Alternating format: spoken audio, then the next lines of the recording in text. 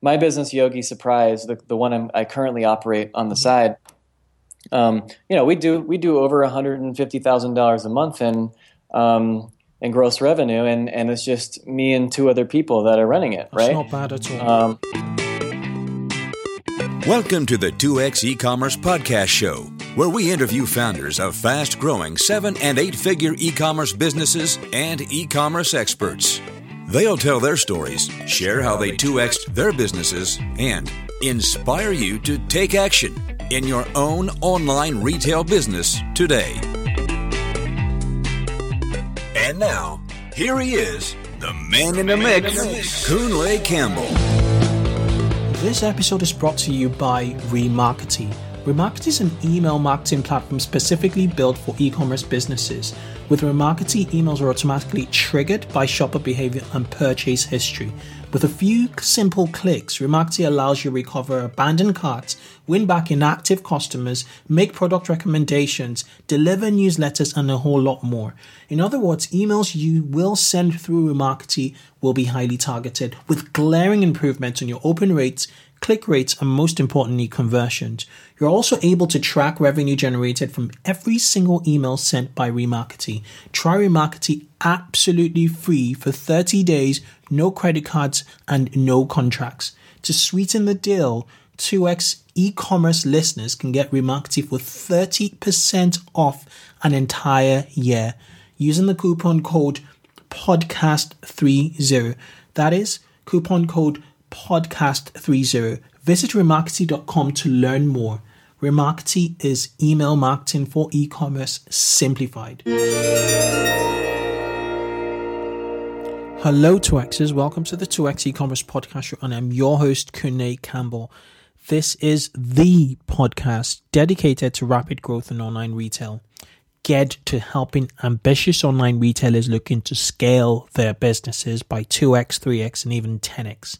I handpick the guests that come to this show to share their expertise in helping you grow metrics such as conversions, average order value, repeat customers, traffic, and ultimately sales. On today's show, I have someone who's going to be talking about repeat customers in the context of subscription commerce. He goes by the name of Jameson Morris. Now, I'll give you a bit of background in him. In 2011, when he was just 22, he co-founded ConsciousBox.com with a $10,000 student loan. ConsciousBox, as most of our US listeners listening to the show now would know, is one of the biggest players today in the subscription commerce space. Jameson unfortunately had to exit ConsciousBox due to the complications of VC funding. And having learned never to use outside funding to launch a subscription commerce business, he went on to found multiple bootstrapped lifestyle subscription box businesses. He sold one of the businesses a while ago for a tidy sum that enabled him pretty much purchase a house. And then he founded another business around yoga with thousands of subscribers as we speak. His subscription commerce wizardry has landed him a job at Cratejoy. Cratejoy is a subscription commerce platform akin to a Shopify, but this time dedicated to subscription box businesses. As a director of consumer marketing, that's what he does. He helps their subscription business clientele launch and grow their businesses. And on today's show, he's here to talk about pretty much how to grow, launch, or extend like a community or an existing e-commerce business to subscription commerce. Without further ado, I'd like to welcome Jameson Morris to the show. Welcome to the show, Jameson. Could you take 30 seconds or so to introduce yourself, please? Yeah, definitely. Well, my name's Jameson. I love subscription businesses. I've started several of them since 2011, and now I'm the director of consumer marketing at Cratejoy, a platform for subscription boxes, and I spend a lot of my time helping people build successful subscription businesses. Fantastic, because every time I type out subscription box businesses, subscription businesses like help, your name seems to pop up around the web. Let's rewind to 5 years ago. You were age 22, I suppose. you took out a $10,000 student loan to kickstart your first business. Could you shed some more light into your entrepreneurial journey at age 22 with 10K of debt? Yeah, so the very first thing that I did before I started getting into subscription boxes was I started a natural lifestyle online publication. I just wanted to write about natural and sustainable living, and I wanted to build a really good website, and I wanted to execute it very well. So I took out some money and built this site. But then I quickly couldn't figure out how to monetize it. I wanted to do something besides advertising. I wanted to do something unique. And so we started trying to do niche deals. We thought a niche version of Groupon would work really well. And it didn't really. And then we were trying to figure out how to, it's me and my partner Jesse doing all this together. We were trying to figure out a more creative way to monetize this publication that we built. And we talked to a lot of natural product businesses, and we just trying to figure out what their needs were and how we could help. And one of their biggest problems was just getting exposure and wanting people to know how authentic they were. And around the same time, we had saw Birchbox had launched their beta of Birchbox. They had just started, and we saw that concept, and we thought it would apply really well to the natural product world. And at the time, Birchbox was literally the only one doing this, and we thought it was genius when we immediately saw it and thought it would be a good application in natural products. And that's how ConsciousBox started. And we literally spent the last couple $1,000s we had, built some nice custom packaging because we wanted the experience to look nice. We launched ConsciousBox in probably less than a couple weeks, and the first day we launched, we got a couple hundred subscribers, and we instantly knew that it was going to work. It was a good concept.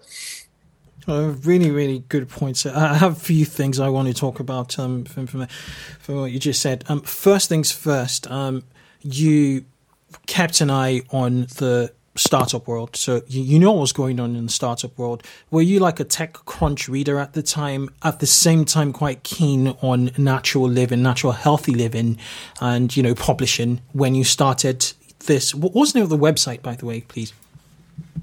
Oh, it was called Organic Soul. Organic Soul. Okay. So prior to starting Organic Soul, did you kind of have one eye in the tech world, so to speak, and the other pretty much in the organic and healthy living space, and then you tried to marry both? Was that the case, or? Not really. I didn't even know. I lived in Southern California at the time. I didn't know about a tech world. I didn't know anything about Silicon Valley. I was just one of those kids that was entrepreneurial, been online since I was 12, and just trying to figure out how to make money on the internet. You know what I mean? Okay. So, and when we moved ConsciousBox to Santa Monica in Southern California, we got a little commercial space. It wasn't until I moved to Santa Monica where I discovered this whole LA startup scene. And then once I got into that, I started learning more about what was going on in Silicon Valley. So I was pretty blind to all that. I was just simply trying to find creative ways on how to make money online. So I don't even think I learned about TechCrunch until, after starting ConsciousBox. So I wasn't in those communities. I was pretty siloed out of them. Okay. Later got into them, yeah. And most the environment in Santa Monica, is it quite vibrant with other startups when you set up the initial website?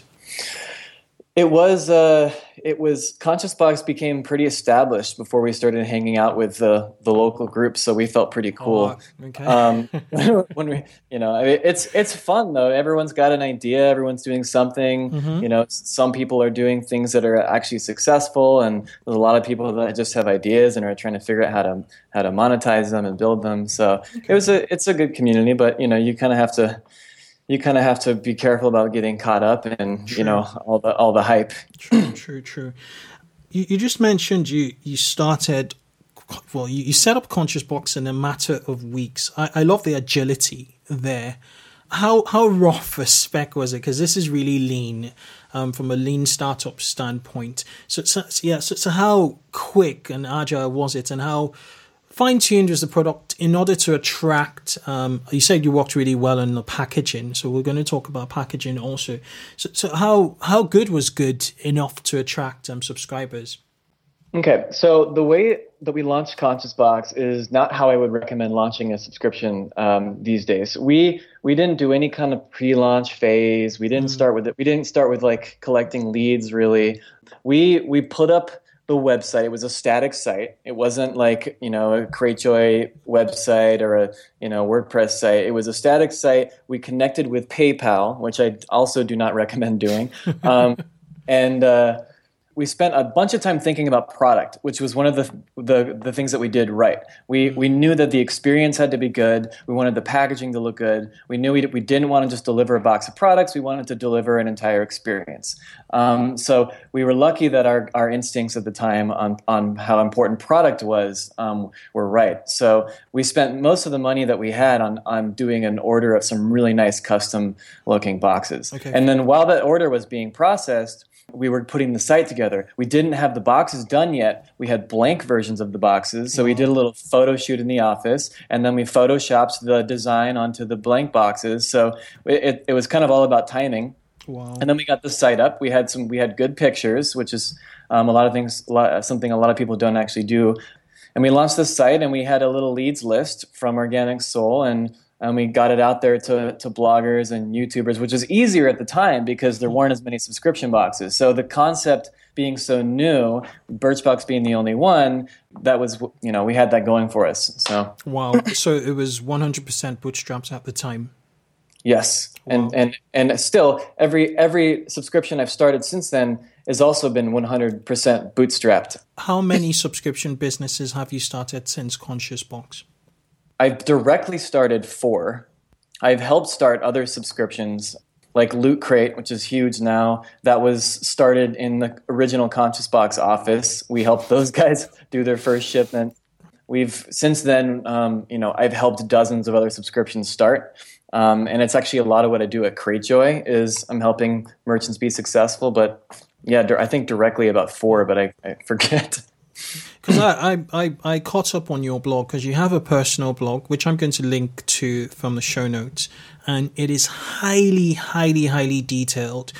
And you're so open and you shed so much light on subscription e-commerce. It's highly recommended. So I guess even readers of your blog, with your help, would have set up and, launched their subscription commerce business in addition to these ones you mentioned also. Okay. Let's talk about, I could actually, in 2011, I could catch up a press release. I caught up on a press release in October the 11th. Oh, wow. On Conscious Box. Nice. Which was about when you started on CSR Wire, in California, Santa Monica, and wow. I'll link to it. And you also mentioned Organic Soul and Conscious Box. You also founded at the time a publishing business called subscriptionboxes.com. Was this kind of strategic, or for like more or less a better understanding of the industry, or was it for any other purpose? When we started realizing how popular the concept was getting, like soon after we started Conscious Box, all of a sudden, 20 new other subscriptions started up. So we bought a bunch of domains, subscriptionboxes.com being one of them. The reason that we built subscriptionboxes.com is because we thought it would be a way to do lead gen for Conscious Box. And it actually worked. I mean, we were driving hundreds of subscriptions from subscriptionboxes.com to Conscious Box. But then, that website, it exploded. Wow. It just the amount of traffic, organic traffic that was coming to it was just ridiculous. Yeah, I don't control that website anymore, but it was definitely a really exciting thing to see happen. And because we owned subscription boxes at the time, we got to see these kind of industry trends happening, and it was really exciting. That's quite novel, and it was quite clever to latch on to such a domain and publish to it and get so much data coming in. I guess it helps you optimize the growth of Conscious Box at the time. Could you describe your journey, from idea to conception? Well, more or less, rather than from conception from idea to conception, more or less your early successes and failures of setting up a bootstrap subscription, box business, what kind of, early successes did you get? Obviously, the first few subscribers, probably gave you more motivation, but what early failures and other successes did you face in the early phases of ConsciousBox? So ConsciousBox, we had a lot going for us. We did the product right. We nailed the niche. It was a good niche. It was a good community of people that buy natural products, want to know what they're buying is authentic. Mm-hmm. And our service was marketed as a way to discover really high quality, professionally curated natural products, and that worked really well. ConsciousBox was pretty successful organically. We weren't spending money on advertising. Wow. We were growing it through influencers. The concept was really new still.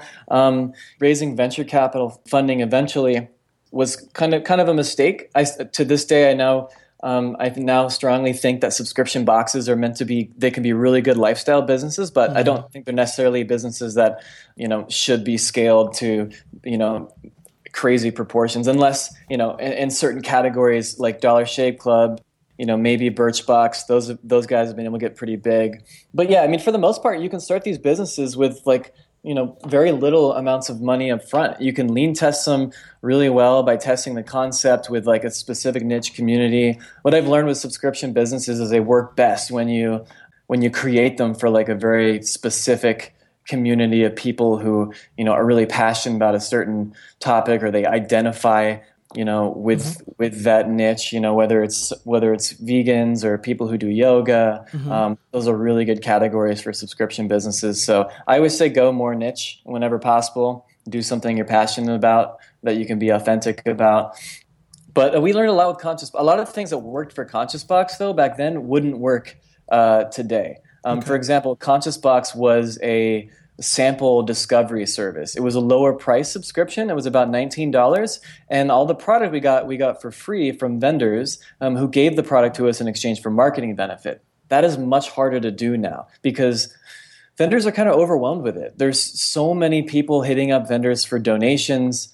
It's also hard to maintain product quality consistency because you kind of just take what you can get, right? Some of my newer businesses like Yogi Surprise, I have a higher price point and I have built-in margin to buy products. So I usually get things for close to cost, right? I can still negotiate because I'm doing some nice size bulk orders, but I can really pick and choose what I put in the box, and I can really control the experience. Okay, what I mean? So the supply chain you suggest now, if you're doing subscription box businesses, should be acquired. Basically, you should buy your stock and then curate it for your subscribers. Is that the case? Yeah, you really just can't control the supply chain unless you have the money to pay for those orders, right? Okay. And you can get really good deals, but just don't rely on free product because ConsciousBox, one thing that happened was we had to dramatically scale a sales team.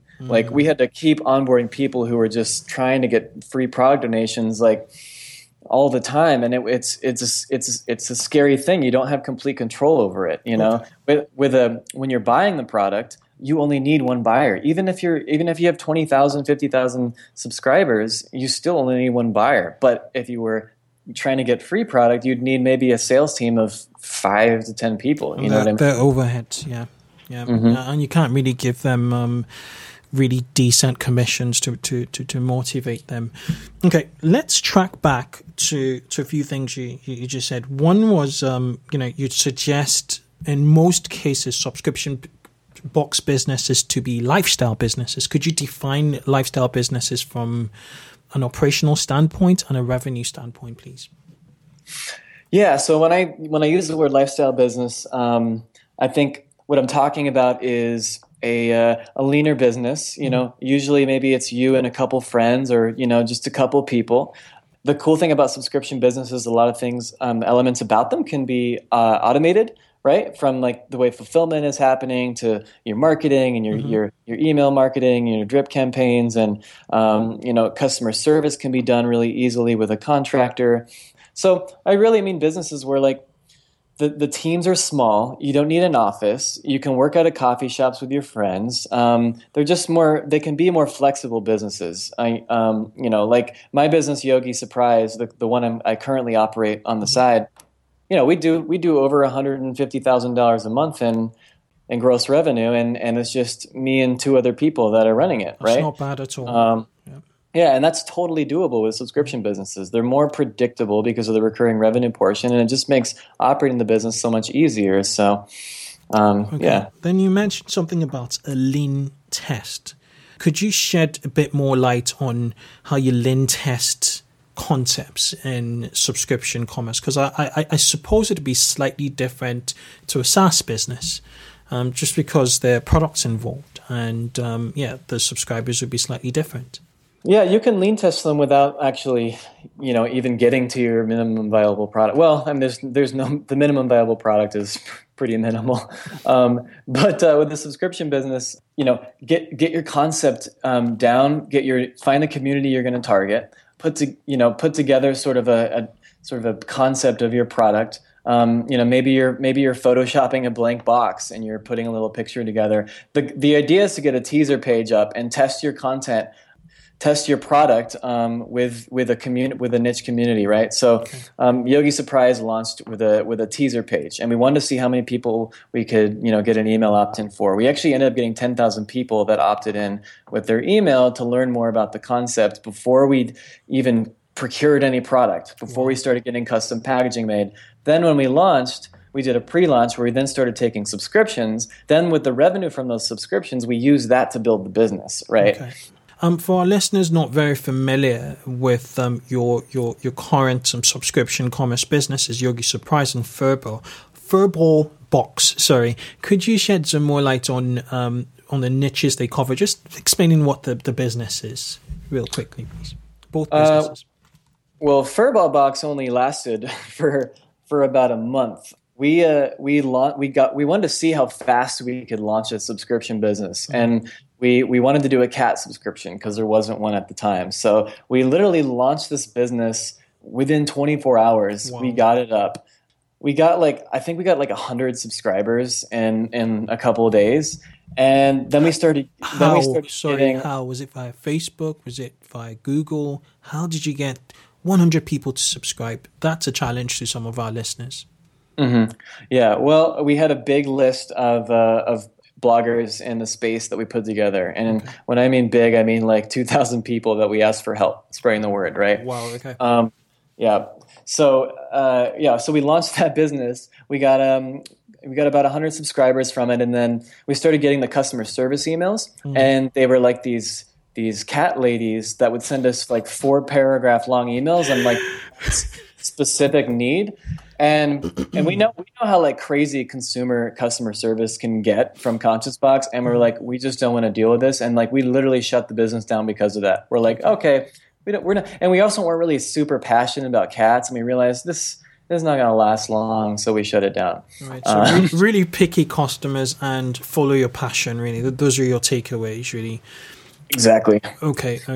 So easy to manage, I guess. You're looking at the future, looking at customer service, looking at the overheads in terms of time and cost commitment from customer service, and you're no. It's so hard to deal with it too if you just don't really care about it that much. Okay. You know what I mean? Okay. What about Yogi Surprise? You were onto you definitely were onto something with Yogi Surprise. Is it about yoga or what? It's we like to call it a yoga retreat in a box. It's been a really great niche. Yoga is not just a form of fitness; it's an entire lifestyle and culture, and that's a really good sign for a subscription box niche, right? Mm-hmm. These people are very active online; they're super active on Instagram. It's literally the perfect community. And Yogi Surprise has done really well. We grow the business with spending little to no money on marketing. We're passionate about it. We all do yoga. That makes everything about the business so much easier to run. It's really the ultimate lifestyle business. Okay. And how much are subscriptions, monthly subscriptions for Yogi Surprise at the minute? It's about $44.95. That's a high price point. Yep. We made it a little bit higher so that we could offer people 10 and 20% off for life discounts. So we kind of like built in a little room there for promotions. Okay. And then there's another product, a yoga jewelry box, which we launched after the lifestyle box, which is the $44 one. We have a jewelry box that's about $24 a month. So we've got good margin in there to really control the product experience and put really good quality stuff in the box, which is so important for retention. Okay. I'm just going to throw a curveball here. A couple of episodes back, I had the founder of Love with Food, and she also runs subscription e-commerce. Well, obviously it's a subscription e-commerce business, but she sort of views the business in two ways. One is she does the samples, by the way. So one is from the standpoint of it being a subscription business, as it is, and the second is a research business for the company. They sort of get the samples from, so they get customer feedback and feed it back to the suppliers. And they then decide a go-to-market strategy for those products. Would this community would it work? Could you sort of split the business in half from your standpoint, from subscription business, or would you want to keep it plainly a subscription commerce business where you curate the best, you understand your audience, you curate what is best for them, get feedback, and keep on improving what you send to them on a monthly basis? Or they're more or less playing two games here, having two customers. One is a front end customer and one's a back end customer.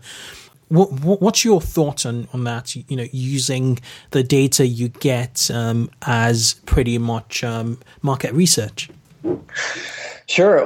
Well, I'll tell you that a lot of the businesses that started in 2011, 2012, ConsciousBox, Love with Food, the ones that had the sample discovery model, all kind of went down that route. That's kind of the route that ConsciousBox eventually went, because we realized, okay, if we're going to have to continue to procure product for tens of thousands of subscriptions going out every month, we've got to figure out how to provide more value back to the vendors, right? Because the last thing you want in a sample discovery business is getting a bunch of free product, but then that vendor not being happy and then never sampling with you again, right? So Love with Food got in that position where they're like, okay, we're getting bigger. We really need to maintain product quality. We've got to keep retention high.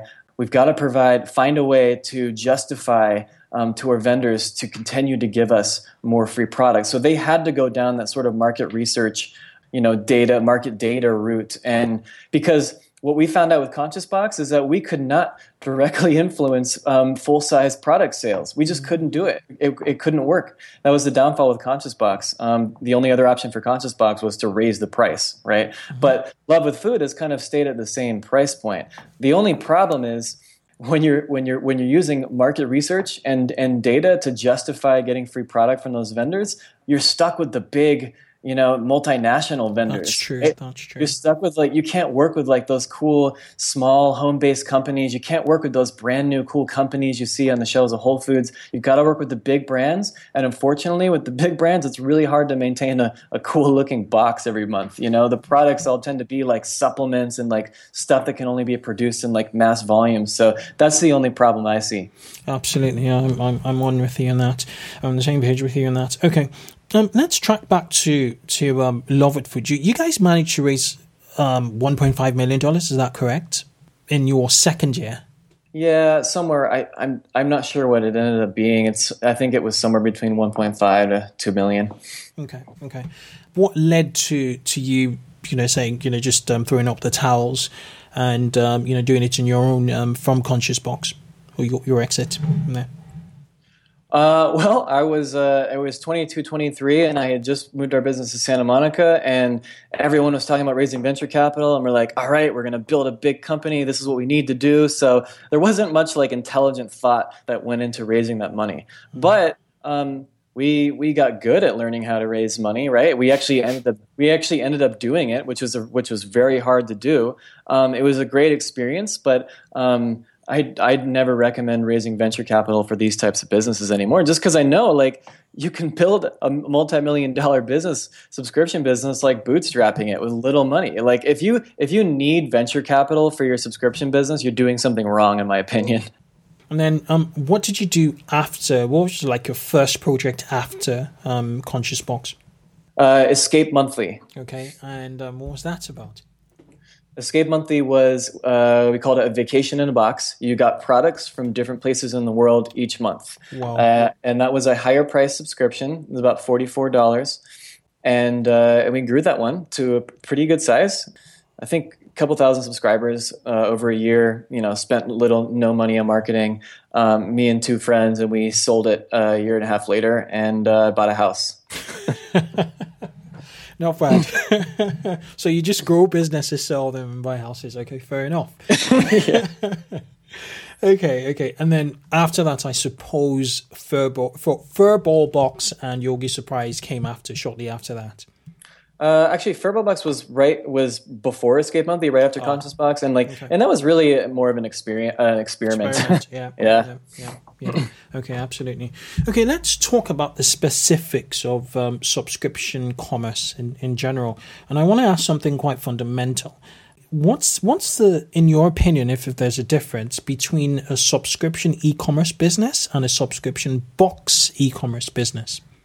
A subscription e-commerce and a subscription box. So I like to describe consumer subscription businesses as subscription boxes. I think the kind of main difference is like whether it's a replenishment subscription like Dollar Shave Club versus like more of a curated collection of products. But I like to use the word subscription box for all of them. I'll call Dollar Shave a subscription box. I think a subscription box is really a consumer subscription that is delivered on a recurring basis, to the customer's residence, right? I think I'd like to use the word subscription box to sort of cover all that. For everything. Okay, right. So what elements, in your opinion, form the DNA of a subscription commerce business? I would say, so I think sometimes, I don't know, it's difficult, like the subscription commerce, I think it sort of is all encompassing for like B2B and consumer stuff. But, I think it's subscription commerce for consumers as simply getting either a need met on a recurring basis, or I think even something like Yogi Surprise, I don't think replenishment subscriptions are the only ones that are need based. I think the people who get my yoga subscription, Yogi Surprise, see that as a need because it's so close to what they identify with, right? So if you can create a subscription business where, with a niche where you're creating a consumer product where your customers perceive that as a recurring need, that's kind of what you want to aim for. Okay, so I suppose we should take a step into how to sort of deconstruct a need that's not obviously there, as with the case of replenishment, and to figure out how to test or convince people who are passionate about something that they need a subscription box for the purpose of discovery. So do you have a formula for our listeners, thinking about going into subscription or pivoting into subscription box business, or as to how they could figure niches out to get into or set up and test subscription commerce models? Sorry, that's a long question. Cool. So basically you're asking like how to identify a good niche? Yes. In plain English. Yeah. Okay. Well, I guess I say this a lot. I always say the first place you should start is think about what you care about. Okay. And then from there, you're not just looking for, Let's take me, for example. I like going for mud runs. So, so I feel like it'd be something I like to do on a regular basis to build a business around mud running. How would you approach it? How would you sort of build a subscription box business around mud racing? Okay, a typical mud racer, a real keen mud racer, would go for at least 4 races in in a year. Does that even qualify for subscription commerce business? Or it may not if it's. I think if it's purely a hobby, and it's not something that it depends on how, it depends on like how obsessed the people are. It's like you're looking for not just a category, you're looking for like a culture, things that define people's way of lives. Like you want to find categories that people actually identify themselves with. Like here, phrases you want to look for, like with yoga, you'll hear people calling themselves, they'll say I am a yogi, or someone that's vegan. They like, it's not only a diet, but people like define who they are with it. I am a vegan. You want to look for people using phrases like that. You know what I mean? It's an identity, a tribe, an existing tribe of people. Okay. Makes sense. The more that someone defines themselves by a certain community or a lifestyle, they'll be really receptive to a product that you create that acknowledges who they are. You know what I mean? Those are things that you want to look for. Okay, that makes sense. I came across a concept on your blog, which is like complete customer life cycle in the context of commerce. So, and you mentioned stuff like subscribe, try, and buy. Could you shed some more light on that, please? So that was a concept that we're going for with ConsciousBox. Okay. Okay. We thought that this discovery sort of sample element of the box you got, we thought we could turn that sampling experience into full-size product sales, right? Which is essentially what Birchbox does, right? They send you a small box for $10 of samples, and then they try to get you to purchase the full-size versions on their site. Love with Food does that in a way. And so that was what everyone thought was like the big concept. Gotcha, the upsell. Okay. Yeah. Okay. In terms of the buy. Okay. Right. I read a blog post of yours about the do's and don'ts of subscription e-commerce. And you had one about building a sustainable, let's go through I have a list here. One's build a sustainable pricing model and profit margin. How do you do that? Well, the first thing is don't copy your competitors. You want to create a price that actually works for your business. There were a lot of subscription businesses that went out of business in like 2012, 2013 because they were copying like ConsciousBox's $19 a month, or like, and they were just thinking, oh, well, my competitors priced at that, so they must have. If they can make it work, then I can make it work. Well, ConsciousBox wasn't actually working. Our price needed to be raised, right? But so many people were not paying attention to what their actual cost of goods were, and they were pricing incorrectly. So do the work yourself. Price it fairly and, acknowledge your competition, but don't just copy their price point and run with it. It's probably not going to work. It's likely your competitors are doing it wrong too. Okay. Okay. What about, let's talk about like, speaking of that, profit margins, what kind of margins should people build out when they're thinking about their subscription business? What is it? Should they have at the back of their mind as a formula, so to speak, so they don't, get into trouble really?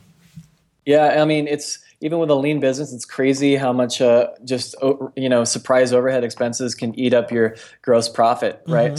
I always say at least build in 40 to 50% profit margin. That's after your budget for the products. It's after packaging, shipping, all those costs of goods. Like make sure you've got at least 40, 50% left there, because trust me, that will get eat up quickly, and before you know it, you won't be making any money. So a lot of people try to keep their price really low. So they're like, they're trying to make it work with like a 20, 30% margin. Like that's just not sustainable. So in 2015, could you kind of describe the price tiers? Because you mentioned the fact that a $44 subscription is on the high side. What tiers are kind of established now in US dollars in subscription commerce now, especially in the consumer side?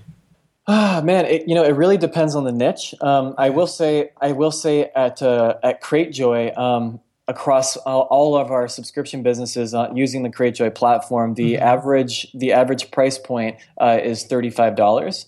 And I think that's a really good price point. It's not so high that I think it really hurts conversions that bad. My Yogi Surprise ends up being about $35 after the main kind of lifetime discount promotion that we run.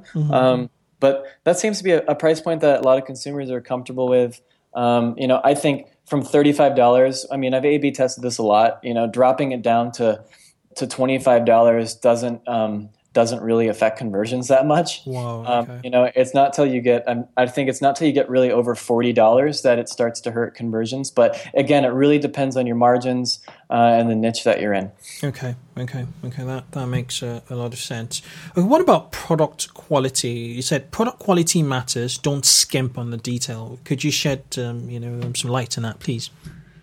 So when I use the word product in the context of a subscription business, I'm talking about the whole experience, from the packaging to the print materials in your box to the products. I see a lot of people rushing to launch and get their product going. They order ugly looking blank boxes from Uline, that they don't really pay attention to the details. And those details are what are going to keep your customers sticking around month after month. So, spend the time on nice packaging. Think about, are you going to use tissue paper? Are you going to use crinkle cut? Just what is that whole experience going to be? And then ask yourself the question, is this something that you personally would buy? And a lot of people don't actually ask themselves that question, or they do and they lie to themselves. So True. Is Crakejoy, just speaking of Crakejoy, is it US only, or is it US and Canada only, or are you now global? No, Crakejoy is totally global. Anyone can start a subscription business on Crakejoy. Okay, so for our UK listeners, you could start out a British pound driven subscription e-commerce business on Crakejoy. Yep, you can. The only restrictions are on the merchant processor that you use, but for people in the UK, our default merchant processor, Stripe, is totally compatible. So, brilliant. Okay, then another sort of going back to the do's and don'ts of subscription commerce. Another point you made in the article was the most successful subscriptions fulfill real needs. Gimmicks aren't sustainable. Could you just shed some more light? Although we've talked about this a bit, brushed on this a bit. Yeah, well, the definition of a need, I think, is pretty subjective. So, like I said, if it seems like a frivolous consumer product to one person, in the context of a specific niche, that person could very well perceive your product as a need, right? Mm-hmm. By gimmicks, I mean, I see people just starting a surprise box. It's no specific niche. It's just get a box of random crap every month. That's a gimmick, if it's not a real niche, if it's not a community of people that are passionate about the product, people are not just going to buy your subscription surprise box, actually, I mean, I think what I mean by that is just create quality. These are not cash machine, easy businesses to start. You still have to create a quality product, for a specific niche audience, or it's just not going to work. I absolutely agree with you. Okay. The other one, which you talked about, is don't rely on free samples. It's not sustainable at scale, and it's hard to pivot to your pricing model without serious churn. That pretty much says it all. Okay, yes. What about customer satisfaction? You said customer satisfaction is the best indicator of your business health. Be obsessive about it. How do you measure customer satisfaction from your standpoint? Well, in a subscription business, it's easy. It's kind of easy to measure on your churn or your retention rate. If you're losing more than 15% of your customers every month, then there's an issue with your product. Or ConsciousBox had an issue with customer service. It just got so overwhelming, and ticket response times were taking days. With Yogi Surprise, a customer always gets their ticket responded to, within an hour, okay. Right? And so, and that really, it's funny, how customer service really can change the perception of their business. I mean, if you're having long response times and you're not polite, one bad ticket can spread around like wildfire and destroy your business. Bad news travels faster than good. What about things like a net promoter score? Would you recommend a net promoter score to measure customer satisfaction, or do you think that's an overkill and you should just look at the hardcore metrics? I do measure net promoter score every 2 months just because I think it's fun. I don't take a ton of value from it. It's not a super actionable number. The thing that I find valuable is literally the raw feedback that you get. Okay. People actually leave a comment. actionable data. But it's fun to do it. If you're using something like Zendesk, it's really easy to measure Net Promoter Score. But Okay. And with regards to churn, because I was going to ask you about churn, but that just skipped. With $35 product, what kind of churn is manageable and indicates a healthy business? Churn rate, listeners, being the percentage of drop-offs from a subscription business. Yeah, I think for a consumer subscription business, 10 to 15% churn is pretty much expected, even if you're doing everything right. It's different from like a SaaS business where you want negative churn, but if you're only churning 5 to anything over 15%, I think could be a red flag. Okay. So I think some niches inherently have higher churn, but niches like what from your perspective, from what you've seen in CrateJoy, will have above 15%.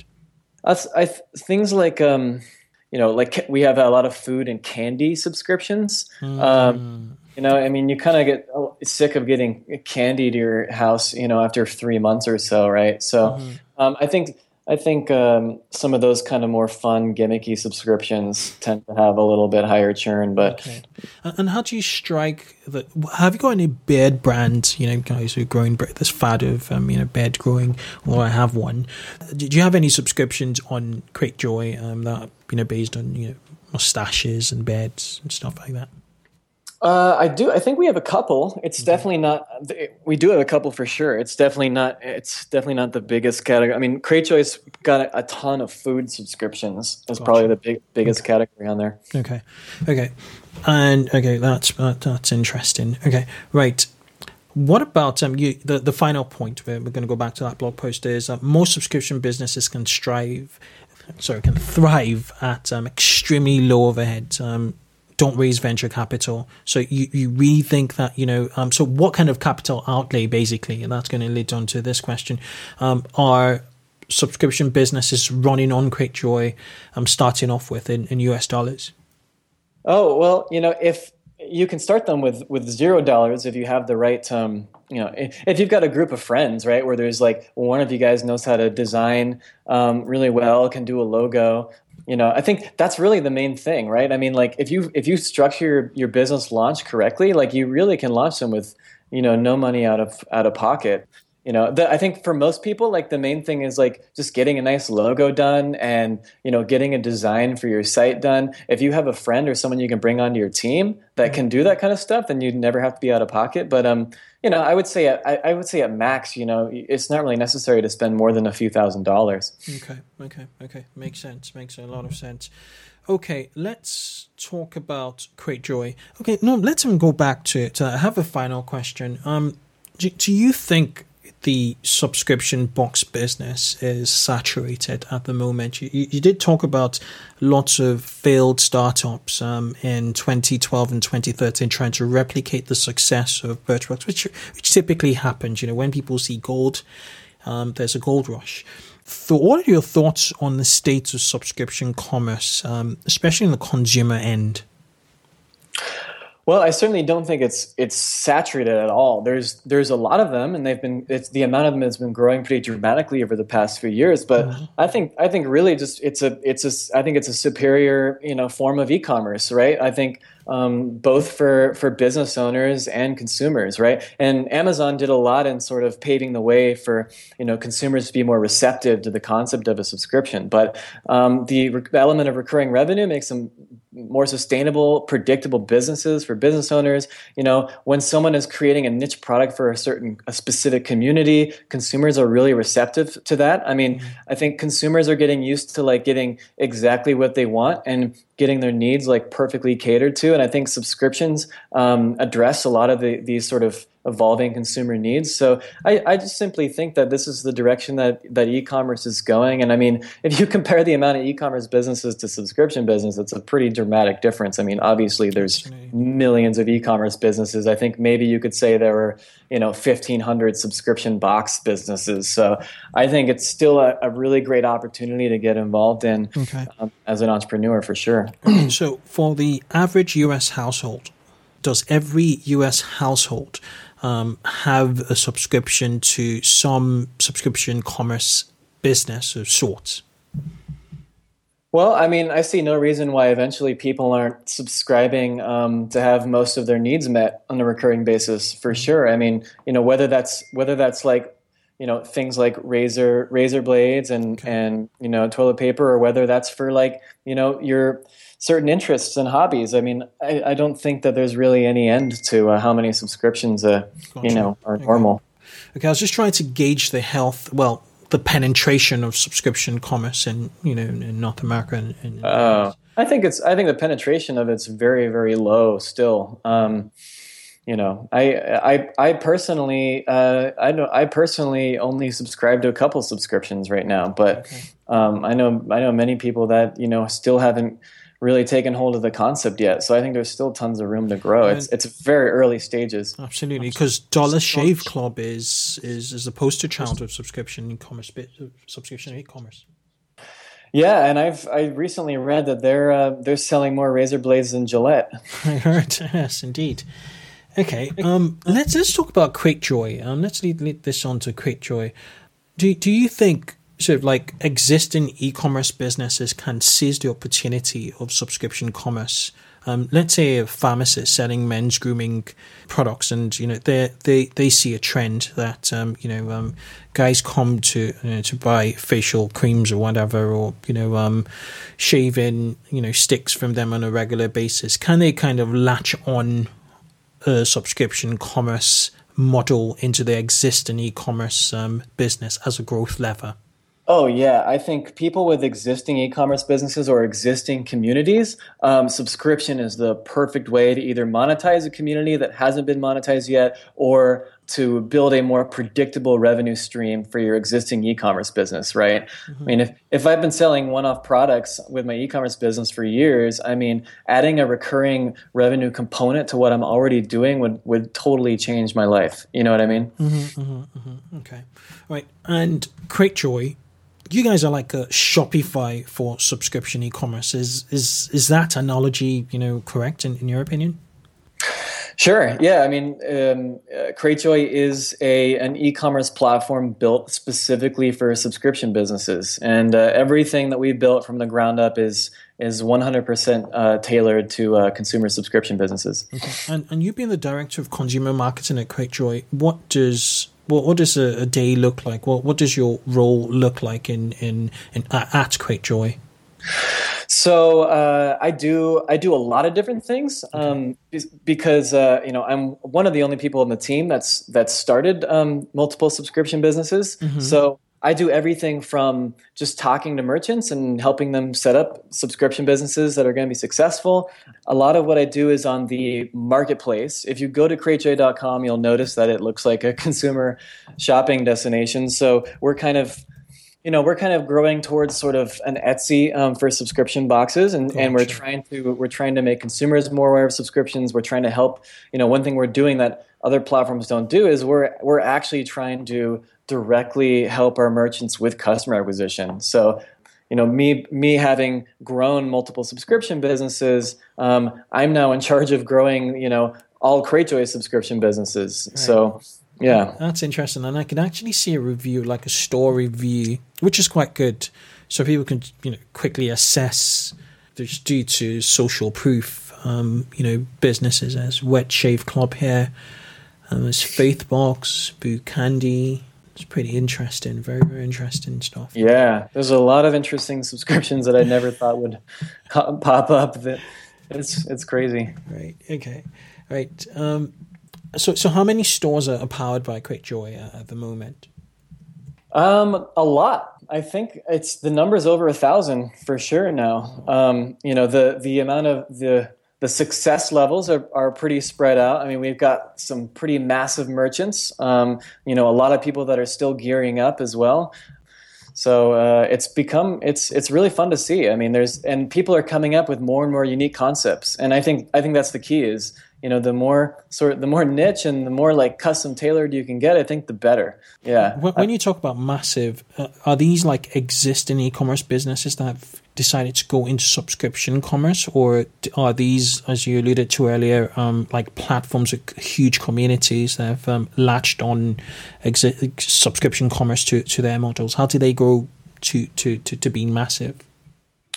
Well, I think, actually some of the bigger ones, having an existing community in place, like we have someone that previously had an Etsy business, and she had grown her Etsy business for a couple of years. And then she decided to transition her Etsy business into a CreateJoy subscription, and she just blew up. Like, her audience totally loved the concept. I mean, this is what they really wanted. They're getting, her cool creations every month on a recurring basis, and like, it changed her life. I mean, this lady is doing hundreds of thousands of dollars a month in revenue. That's absolutely clever. Yeah. So yeah, a lot of the big ones had existing communities. A lot of the traits are the same. I mean, people are doing things that feel authentic. They're doing things that they're actually passionate about. We have a lot of first-time entrepreneurs that are creating successful businesses for the first time. So there's a lot of exciting stuff like that happening. And then you've got people that had existing businesses and are either transitioning them to a subscription or adding a subscription component to their business. So lots of different backgrounds on CreateJoy. Okay, so what does customer onboarding look like? Obviously, it might be daunting for a newbie, or even someone who's used to e-commerce, a traditional way to move into subscription commerce business. And I could see, or at least I made some notes here, that you have a subscription commerce school. How does that look like, and how has that sort of helped launch and grow subscription e-commerce businesses on CreateJoy? Mm-hmm. Yeah, I mean, we created Subscription School because there are a lot of best practices that are a little bit different with subscription businesses, and there really weren't many resources before. So that's one of the reasons we created Subscription School. I think you mentioned growing these businesses, mm-hmm. getting your first customers in the door. Mm-hmm. My biggest thing is try to build anticipation and build interest before you actually launch. It's way easier to get an email than it is to get a sale, right? So if you come up with a cool concept and then you introduce it to this like unique niche community that you're catering to, and you get them to just put their email in just because they're interested, you're going to get your pre-launch list is going to convert closer to 10%. Whereas after you launch, your website may convert at 2%, right? So I always suggest trying to build up that anticipation before you actually launch. And then that way you'll launch with, 100, 200 recurring subscribers. Mm-hmm. And then you've got that revenue and your business is instantly profitable. If you immediately launch with no pre-launch or no teaser process, you could launch with crickets and you could be losing money for their first 2 months. So, and I actually on my blog, I actually outlined, I have an article, The Right Way to Start a Subscription Business, and I outline these steps that will take you through the right way to time everything. Okay, I'm going to link to that in the show notes. So talking about anticipation and interest from the hundreds possibly of subscription businesses you're seeing launch at CreateJoy,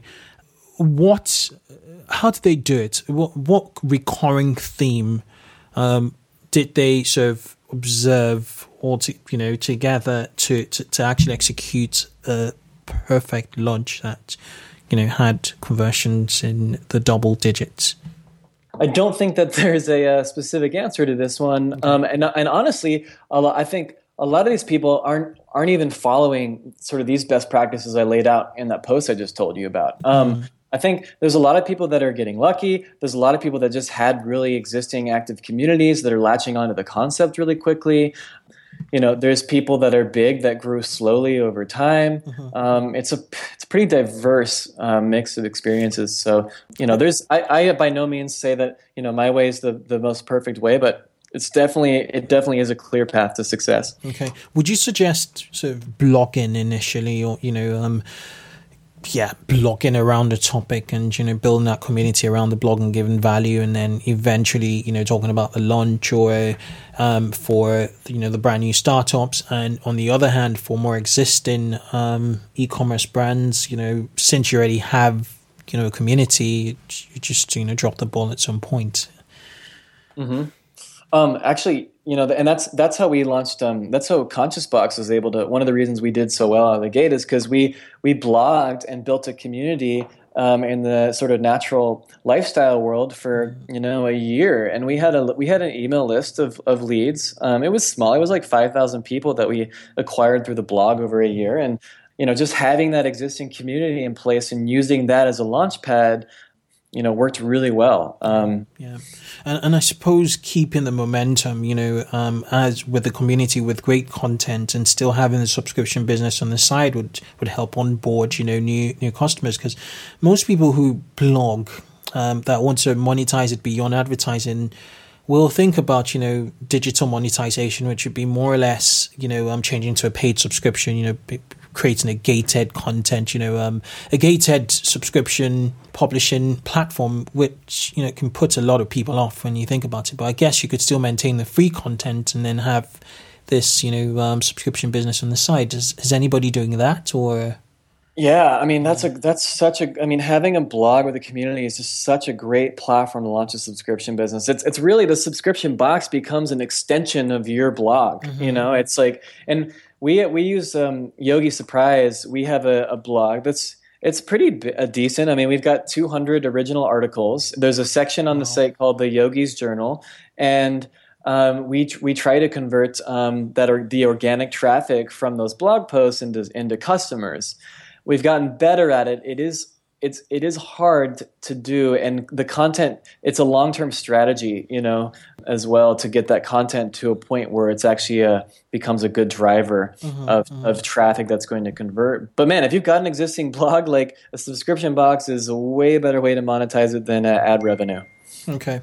Makes sense. I was also going to ask about apps, like in Shopify and, other SaaS based e-commerce platforms, that there's kind of like an app store or, an app economy around these platforms. Do you guys have an app marketplace? Cratejoy, yes. Cratejoy has an app marketplace, a lot of different integrations. Okay. And what about Cratejoy's pricing? It appears to be flat, which is interesting. $39 a month, which there's a 1.25% plus a 10-cent fee per transaction. Is that the case, or do you have other tiers which I simply cannot see? No, that's the pricing for everyone. We tried to keep it pretty simple. Pretty good. Yeah, pretty good. And I wish I had this when I started Conscious Box, because we must have spent $200,000 trying to build our own platform, and we still were never able to get it as good as to where Cratejoy is today. Wow. Okay, and you obviously support the entire world, which is good. So UK listeners, people in the EU, Australia, New Zealand, everywhere in the world. Cratejoy is global, which is really, really good. Could you tell us any hugely success stories, if they'll let you, from your customer base out at Cratejoy?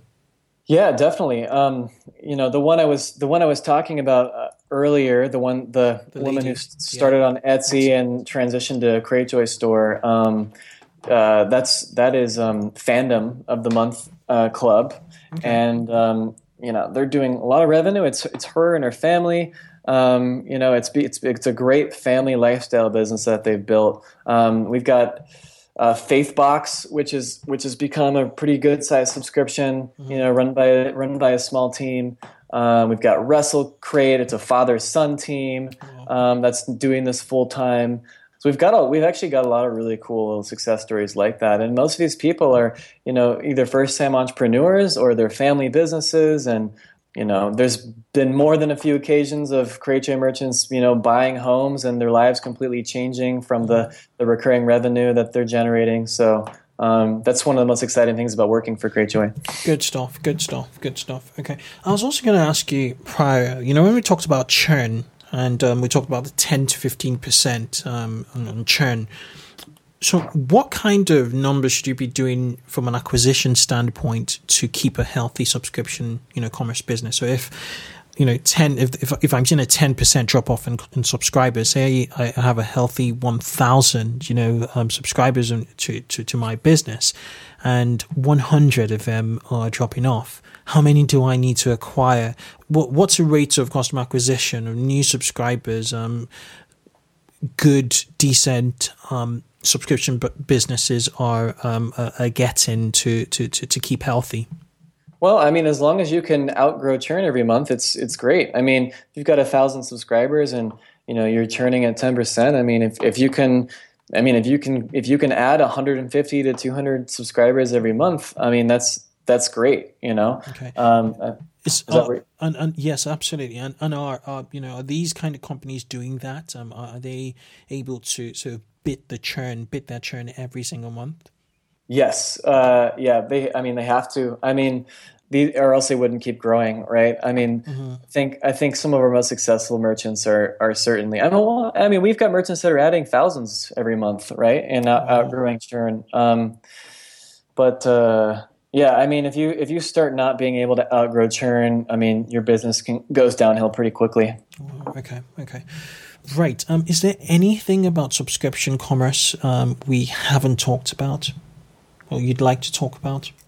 Well, I urge people to create quality, and these businesses can make a lot of money, and they can become great businesses.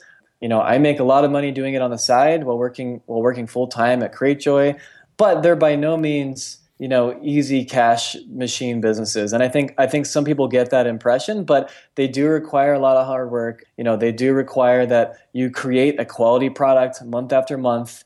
You're doing great customer service. It is serious work, but if you're up for it, these can be absolutely amazing businesses to run. Okay, so as much as their lifestyle business is still quality, and you still need to put the work in. Okay, good stuff. Right. Let's go to the evergreen questions. Just really, really quick answers, really. So let's start off with what has been your best mistake to date? That is a setback that's giving you your biggest feedback.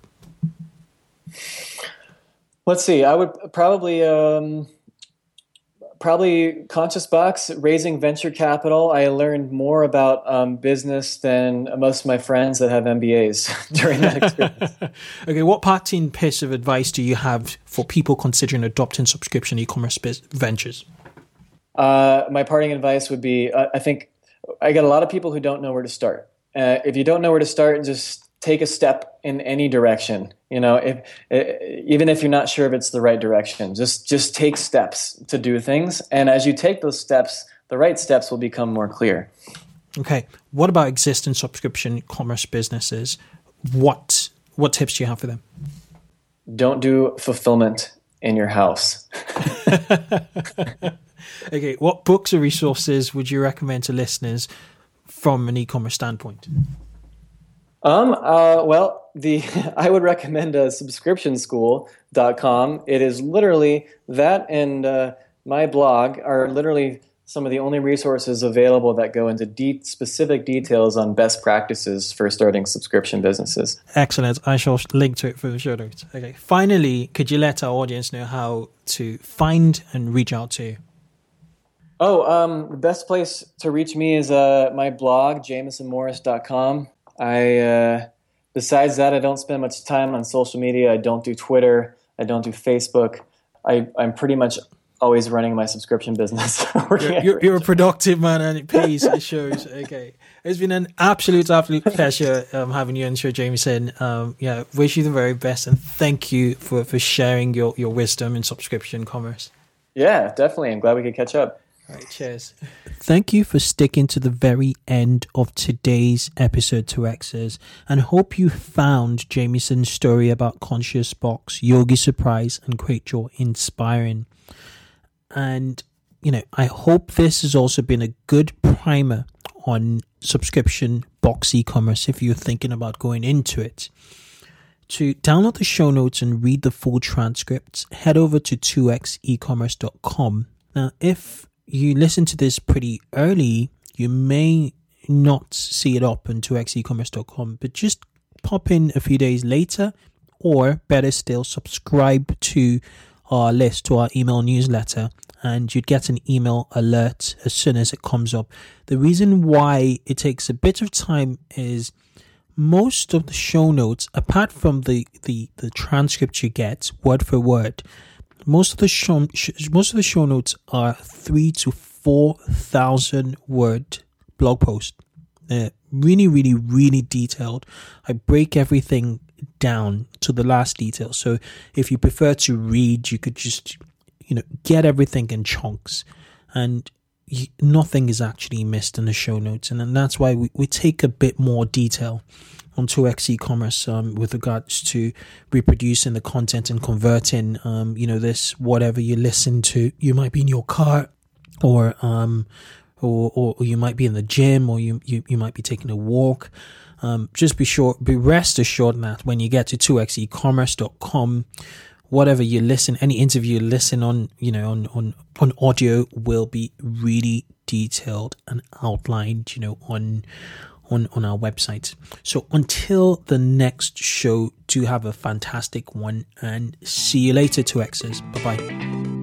Thanks for listening to this episode of 2X e-commerce. To help you get more actionable insights and e-commerce growth hacks that'll help you 2X your online retail business, hop over to 2xecommerce.com. It's a blog dedicated to e-commerce and multi-channel marketing, run by the show's host, Kun-Lay Campbell.